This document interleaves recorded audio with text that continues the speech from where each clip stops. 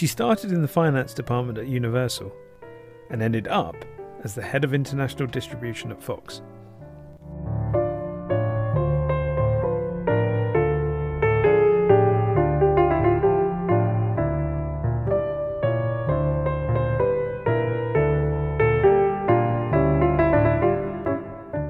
Marion Edwards has been associated with some of the greatest TV shows and movies of all time, and was kind enough to share some of her memories of her incredible career with Here Comes Pod.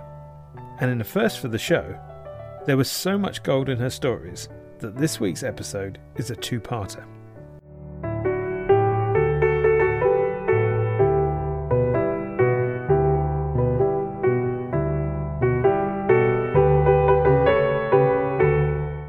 So here's part one of my chat with Marion, where we covered the early part of her career at Universal, her move to MGM, and the boom time at Fox. Enjoy.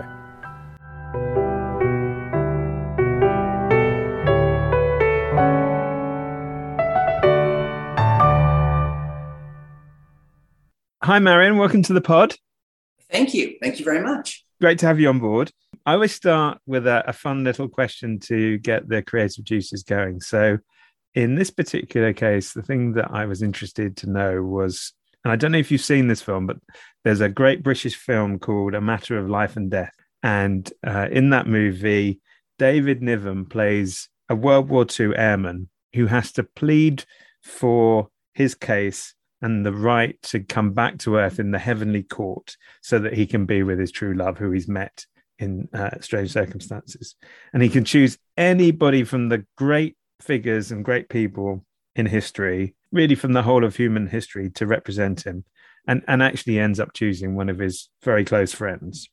And so my question to you is this: if you were in the place of that David Niven character and you could choose one buyer, one salesperson, a colleague to represent you in the celestial court, who would you choose? Well, it's an interesting question and a nice spin on The Good Place, if you know that series, right? Where they're constantly making a case for why they should be allowed into the good place. I would have to say, after all the years and all the people, and God, there are many, and they stretch back many, many years, I would have to pick two women who are both very good friends and have been work colleagues, business colleagues of mine, both from a business stance and on the creative side. With one of them, it's just been an extraordinary time, and they know me very well. And I would think you would want someone to defend you who knows you very well and can put up a good fight on your behalf. I would have to pick Sophie Turner-Lang, who could probably represent anyone, the devil, and get them into the good place. And also Gail Berman, who is a long time friend of mine, and who, oddly enough, I introduced to Sophie Turner-Lang in New Orleans at a NAPI 100 years ago, when she was producing Malcolm in the Middle. So anyway, those are the two people I would pick. Okay, well, that sounds like a very strong team. And I suspect you'd be back down in earth very, very quickly.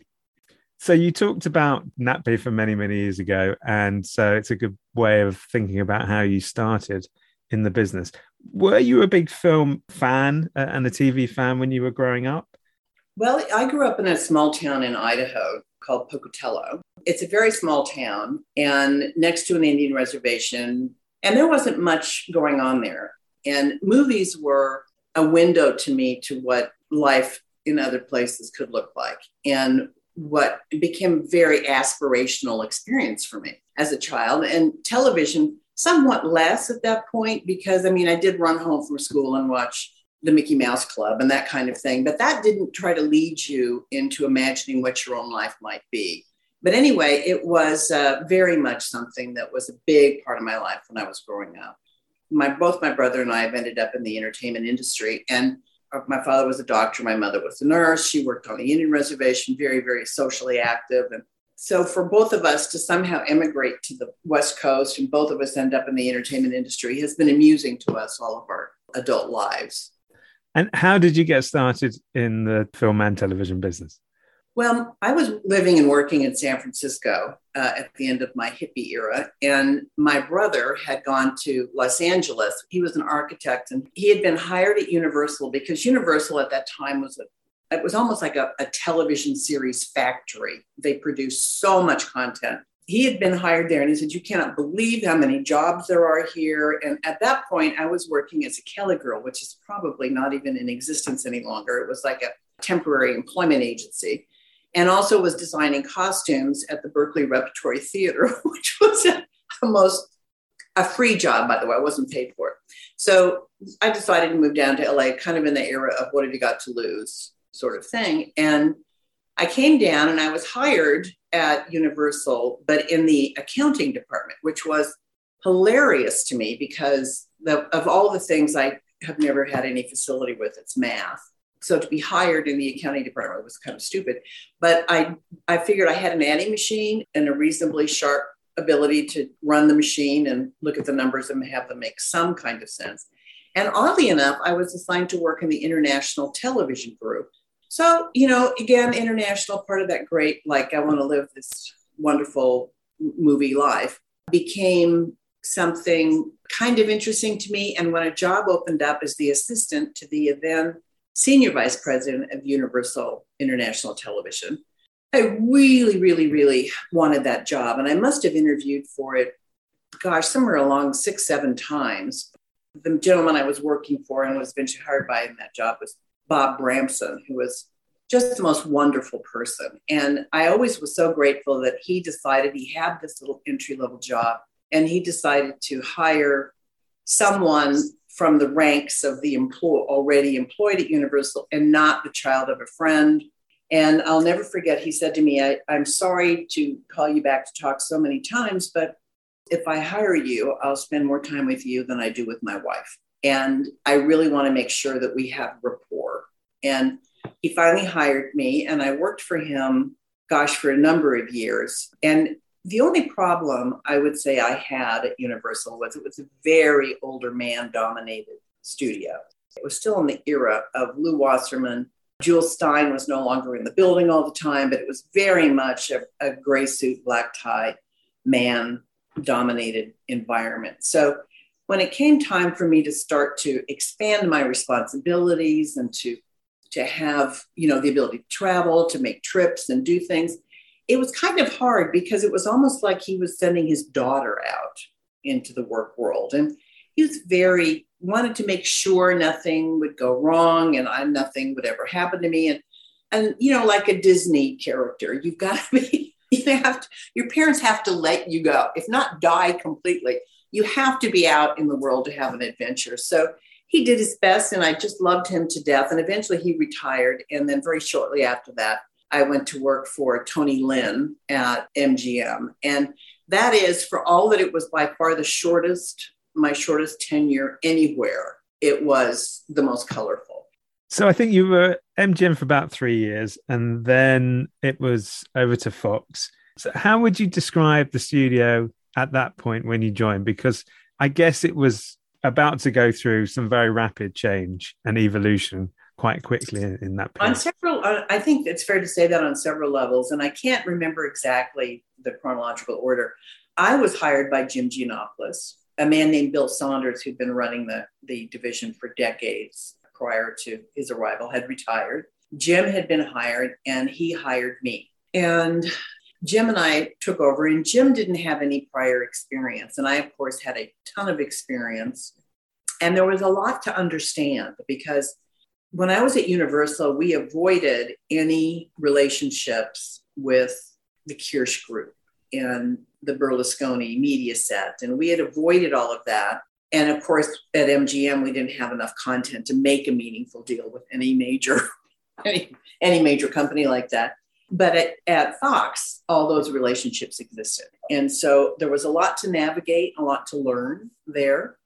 At the same time, Rupert had, as he always has, a lot of plans and a lot of ambitions for the international marketplace. But I guess the other thing about Fox was that it had always been a big feature film producer and distributor with a fantastic library. And it had done TV shows, I think MASH, and, there are probably a bunch of other really great standout shows, but not of the same scale of Universal over the years. But what really changed over this period was Fox Broadcasting and network TV, and that became, I guess, a really important part of the growth of what you were doing internationally. Yeah. Well, I think two things happened. First of all, they did have LA Law. They had a number of shows. They had a relationship with Stephen Bochco, and he was on the lot. He had his own building. And they also had The Simpsons, which was in the early days very complicated to distribute internationally. No one had any faith it was going to work. No one had ever seen an adult primetime animated show before. I mean, it was just odd on many levels and difficult. And as you say, we had MASH, which was a huge legacy for most of my career. It finally kind of outgrew its broadcast utility, but for many, many, many years, it aired on the BBC, for instance. I mean, it was just hugely popular. And the producers of it, of course, never quite grasped that it didn't still retain that same cachet that it had decades ago. But anyway, putting that aside, what happened is that Peter Chernin and Peter Roth built a business plan to make a major push into television production. So within about, I guess, 18 to 24 months, they had signed just an incredible array of enormously talented television creators. And so from that point on, we started having a lot of television. And I joined in 1992. And in 1993, my first LA screenings, we launched NYPD Blue. And it was the source of an enormous amount of competition. And we had auctions in a number of markets. So it was a great welcome to Fox kind of gift, was getting that show. And again, at the same time, in the background, still not nearly as popular as it ultimately would become, was The Simpsons and a handful of other shows that were starting to, and then that just built and built and built until we were nearly back in the same place I had been at Universal, where we were like the kingpin of television content and holding huge, quite long screenings in LA every year. It was a real thrill to have some of the content we had. And I guess that also coincided with things like private television networks launching internationally as opposed to just having the public broadcasters. So there was an explosion of capacity and airwaves and deregulation. So that combination of more, better, bigger product, the movies consistently being great, and then this increased demand meant that it was a super growth period. Well, it was, and it the as I said, it was like riding on a wave that just continued to go up. It just kept bigger and bigger and bigger, and it never crested. It just kept growing. Our margins have increased every year. We're double digit. It's just an extraordinary time and huge fun. And the clients were excited, super excited to be in the business. They were building a business that many of which would grow on to be enormously important channels. And we went from this period of time where it was this small business, as I said, and they would screen 22 and buy 7 or 9 or whatever. But also even then it was interesting because you were mostly dealing with arms of the government, right? The channels represented very much their governments. Frequently, the person who was the head of it would be a political appointee.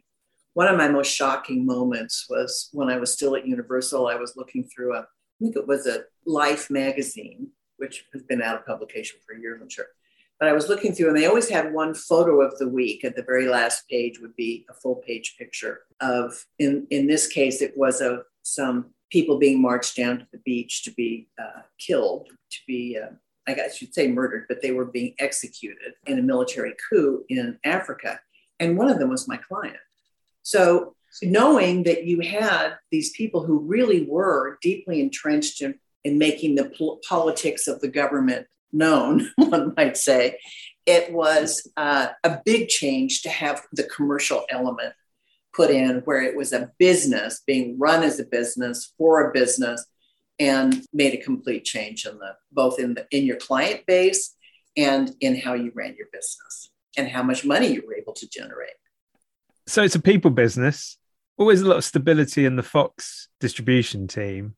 Was that something that you really valued, those relationships with Mark Kaner, and knowing that there was the evergreen Steve Cornish in the London office that you could always rely on? Oh, yeah. we always had a local office to sell content to local broadcasters. We grew out of an era of, I think, pretty big cultural sensitivity and wanting always to have people who could, in fact, build those relationships, keep them healthy and strong, and be in the loop on what was going on and what was likely, when a time slot was coming up, was something we had, et cetera, et cetera. So I think that, yes, that was important to us. And I think we really benefited from our commitment to those relationships with those executives. And hopefully they feel the same way. It was a nice period of time to be there. Mark was a generous and tended not ever to interfere. He did a lot of work with the Murdochs and with the senior management, and consequently left me to get on with the business of the business. And as long as I did that, then he was free to do what his major focus was. And I was free to build the business and expand it in ways that I felt would be important to us in the long run. So it was great. It was a real heyday, one might say, of distribution and of my career. Yeah, it was terrific. And of the international territories, is there one that you would look back and say that was the most fun or the most interesting? Any that stand out as being particularly challenging, or maybe even one that you just enjoyed visiting the most for whatever reason? Well, it's an interesting question because that changed over time. It's like the biggest money always came out of Europe. But there were some territories that were incredibly important, regardless of the fact that maybe they didn't generate as much money for reasons that were sometimes political or personal preference or whatever you want to call it. They were important to you. There were markets that were enormously frustrating, and I think probably still are, where people have never really cracked the code. And you I'm sure have guessed, I mean China. When I worked at Universal, we were entertaining, this is way back, we were entertaining delegations of Chinese who would come over and we would host screenings and conversations with them, which of course were very difficult, and meals and all kinds of things in an effort to try to figure out how to get into business. I made trips to China where you'd have meeting after meeting after meeting, and you'd have conversation, and you'd think you were making some kind of headway, but it was just hard to ever see anything come to fruition. And we could have aired, when I first came to, not when I first arrived, but probably within the first year, I discovered a deal that had been done prior to my arrival, where The Sound of Music, which was one of the hugely iconic films that we handled, had been made available in China for free for a national broadcast in return for the Chinese soundtrack.